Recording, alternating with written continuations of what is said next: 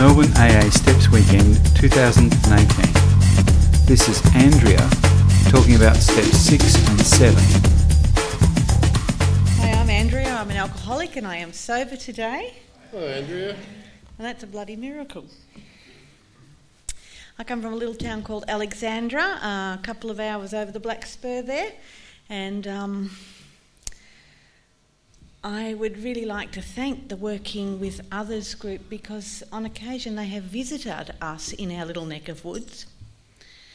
And where we might have had 2 or 3 people, we've ended up with a large group of people who bring such strength and hope to us out there in our little outposts. Now, I ended up in a rehab just over 10 years ago in Wagga because that was as far away from Alexandra that my mind could imagine in those days. And my world was rather small. In fact, it consisted of my work and the local supermarket and my home. And I made a daily journey to work, grabbed myself some wine, marinated myself, hated my own guts and got up and repeated the whole thing again on a daily basis. I got to a rehab and within the first couple of days of that rehab we went to our first AA meeting and there was a woman up there telling my story and I could not believe that there was somebody airing their dirty laundry in public and she was talking about the same sort of stuff that I had kept silent inside of me. Do not tell this stuff to anybody. My mother had brought me up like that, and I had continued that same thing on with my 3 boys in our house. Now, in my country town, it's pretty hard to probably not go unnoticed if you're a bit of an alkie or a lot of an alkie. And yet I had this thinking that people didn't really know what my truth was. Now, some people say, you're as sick as your secrets. Well, I was bloody sick. I spent 3 weeks in that rehab and I picked up an armful of information that was going to sort me out and solve my problem. I wasn't going to AA when I got back to Alex because I would have had it in here now and I didn't want to run into anybody that might know me in the AA meeting. I got home on the Thursday, I was really sick. By Friday night was even worse. Saturday I was going for a drink for sure. Sunday I had decided that I had to go to that meeting and I did. Now I'm really grateful that the person who started that meeting's in this room. They were there, not there when I went, they were there many years before and had sat there by themselves for many years to keep that meeting open for when I came. Thank goodness. Thank goodness. When I was in the rehab, they had said something to me like 10% of your problem is the booze and 90% is you. And I'm like, what? I know that if I could just stop this daily drinking, I'll be fine. In fact, if you could just teach me how to drink like a lady, I'd be even better. The truth was that after I had spent my first 12 months hanging on, not picking up a drink, I felt worse than I did when I had only been not drinking for a day or 2. And I'd been going to AA. I'd been going once a week to the little Sunday night meeting and I'd been sitting in a room with 3 other fellas and 1 woman who I didn't identify with, but I thought that was it. There were some banners on the wall, but they never talked about them. I don't even know if they are actually permanently there or if somebody packed them up or put them on. I really didn't sort of have much of a notion about them at all, and I didn't know much about the big book either. At the end of the first year, I was really screwy. My husband knew it, my kids knew it, and I thought I was getting much, much better because I didn't have this drink in me.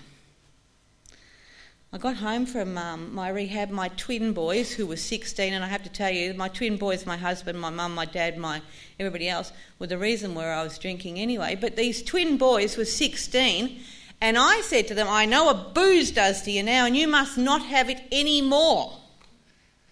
And they said, "F off. We're at the beginning of the party. And you're not going to stop us now."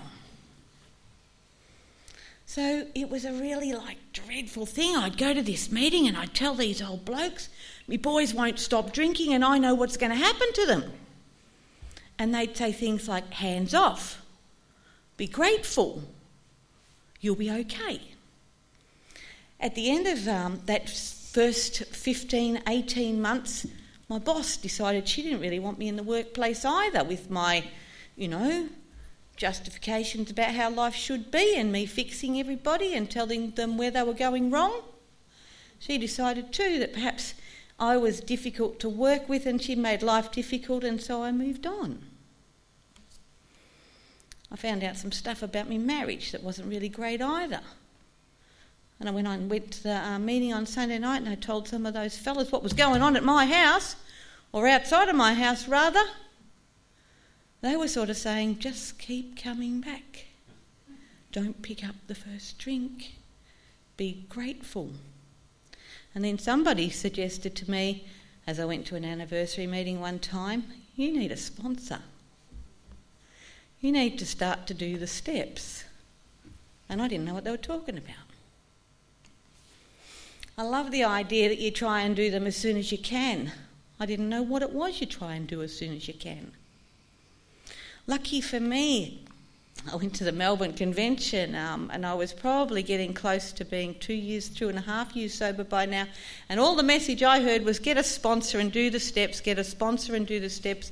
And so I bravely picked this beautiful woman who is energetic and full of life. And I asked her, "Would you please be my sponsor?" And she was grateful. "Yes, love to be." Now I have to say my sponsor's got a sponsor. And I've got an auntie sponsor in this room who sponsors me when my sponsor's not available. And I've got a granny sponsor as well. In fact, I've got a couple of auntie sponsors and they'll all step in and help out when I need help, which is quite often. In my first year of sobriety, I thought I had what I needed to stay sober and live a happy, joyful life. I had no idea what happiness and joy were. It was only doing these steps that I started to realise that there was another plan, another way of actually being. I just thought I was going to feel like this forever. Pour me another drink. I lived in an alcoholic home. My dad was the alkie, and we just wanted to give Mum drinks. She needed them, and here I was behaving like that. It was awful. We started on the steps, and by the time I'd balked for months on the 4th and 5th and finally got it done, and I drove from my sponsor's house to home. That day it took more than an hour to get from sponsors to home. That was the hour before you pick up the big book. You give yourself the time. And I'm entirely ready to have God remove these defects of character that my sponsor has helped me find. I knew that after writing these things out over and over and over and over again that there was definitely recurring patterns, but I wasn't willing to grab onto it yet. I was still looking for the buts and the ifs and the what ifs and what about thems. I was still trying to do the blame game. And I now know that this is the step where I cannot do that anymore. I don't get away with blaming others. I have looked at how it is my fault. Not always fault. And I'll change that word because my character defects are not always defects. Sometimes they were my defences. In my life, when I felt like my ego, and that's what the words come up, were somehow being undermined or attacked, and I've used somebody else's work, I'd pick up a shield or a spear and I'd use them. And I'd use them on you, I'd use them on my mum, I'd use them on my brothers, I'd use them at the kids at school, I'd use them at anybody. If I felt like you were criticising me or that somehow I was under attack, I would use my defences against it. What I had to work out was that these defences weren't probably really necessary if I wanted to go on into life and live a better way with my fellow man. Now, that was the tricky bit. I couldn't go to work and have the gossip around the photocopier anymore. I couldn't do the team building. You know, if I could just get those group on my side, everything will be okay. Let's go and have your annual appraisal, Andrea. What am I taking to this? My spear or my shield, you know?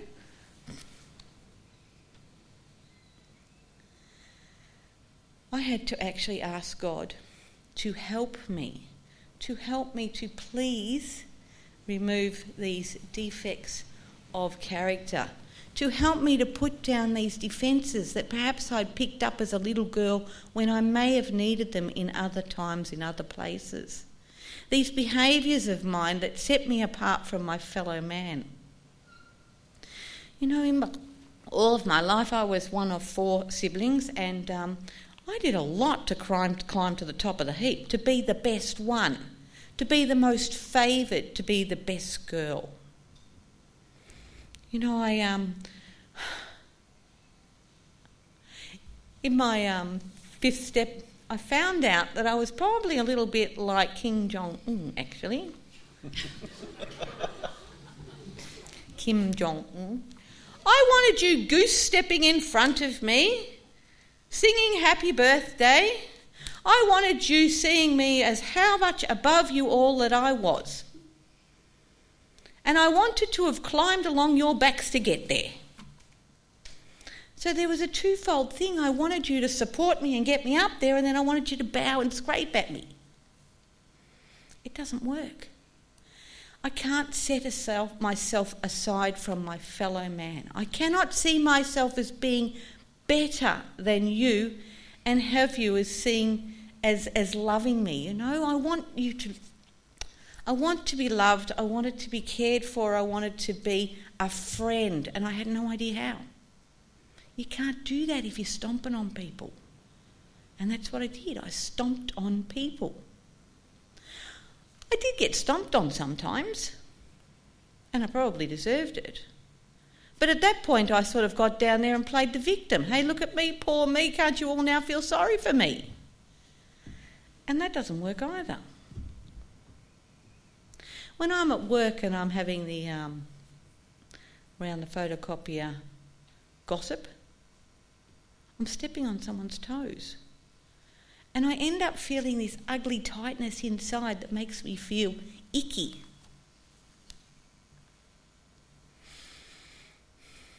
And I only get to this today because I did the 5th step and the 4th step. I get to this today because I can see my character defects working. Now I'm the one who sort of rings the sponsor and says to me, you know, on my weekly meeting phone call, and says, you know, I don't get it. It's happening again. It's happening again. Oh, this is what they did. This is what I said. This is what I think. This is what they thought. And whoa. She says to me, get your 12 steps, 12. Flick it, open it up to the page that and see where it is, and then read that page, read the page before and read the page after. Now, I have to tell you that in the time that it's taken, I've underlined many places. I've gone through it again. I've even made a little scratching in the columns here about what dates I visited it. And she says to me on the phone, it's the same stuff. And it is. It's the same stuff. I do it again and again and again until I'm willing to let it go. Until I behave with humility. Till I become at one with my fellow man. Not try to be better than them, not try to be less than them, just to be an equal amongst my fellow man. I have to hit this wall constantly to feel humiliation, to stop practicing being better than others or being a victim. 6 and 7 are the steps I think that I will get to work on for the rest of my life, thank goodness.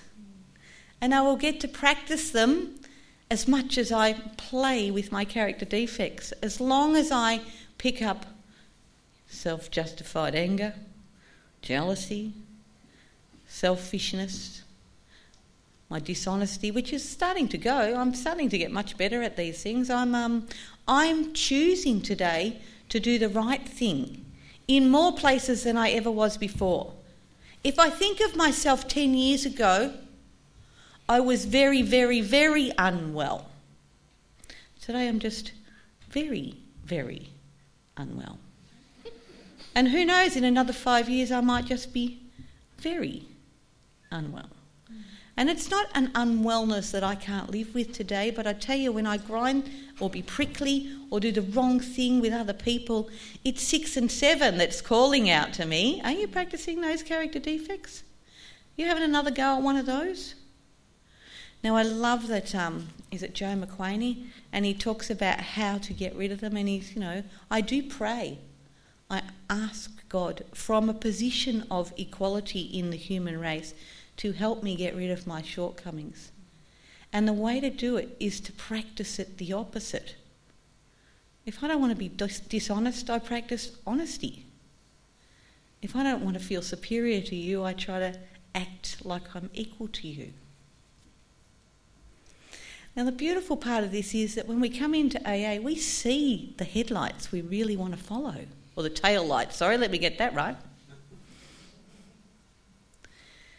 We see the people we want to be like. We see those who have got all the bubble and the shine that we want. And they're the ones that are really working in 6 and 7, I think. The ones that are on a daily basis trying to remove themselves from their character defects. Practicing constantly when it comes up. And as my sponsor says, if you haven't got it right now, you'll get the opportunity to practice again. Because I can leave a job. And then the next job, the same stuff starts happening again. I haven't got it right yet. I have an opportunity to practice again. Willingness, that's what it is. It's a willingness to be better on a daily basis, a willingness to do the right thing. Today I want to be, my higher power that I've chosen for me, wants me to be happy, joyous and free. Free from the pain of addiction, free from the pain of some of my defects of character. So it's with a willingness that I pray that I can do this. Thanks for letting me share.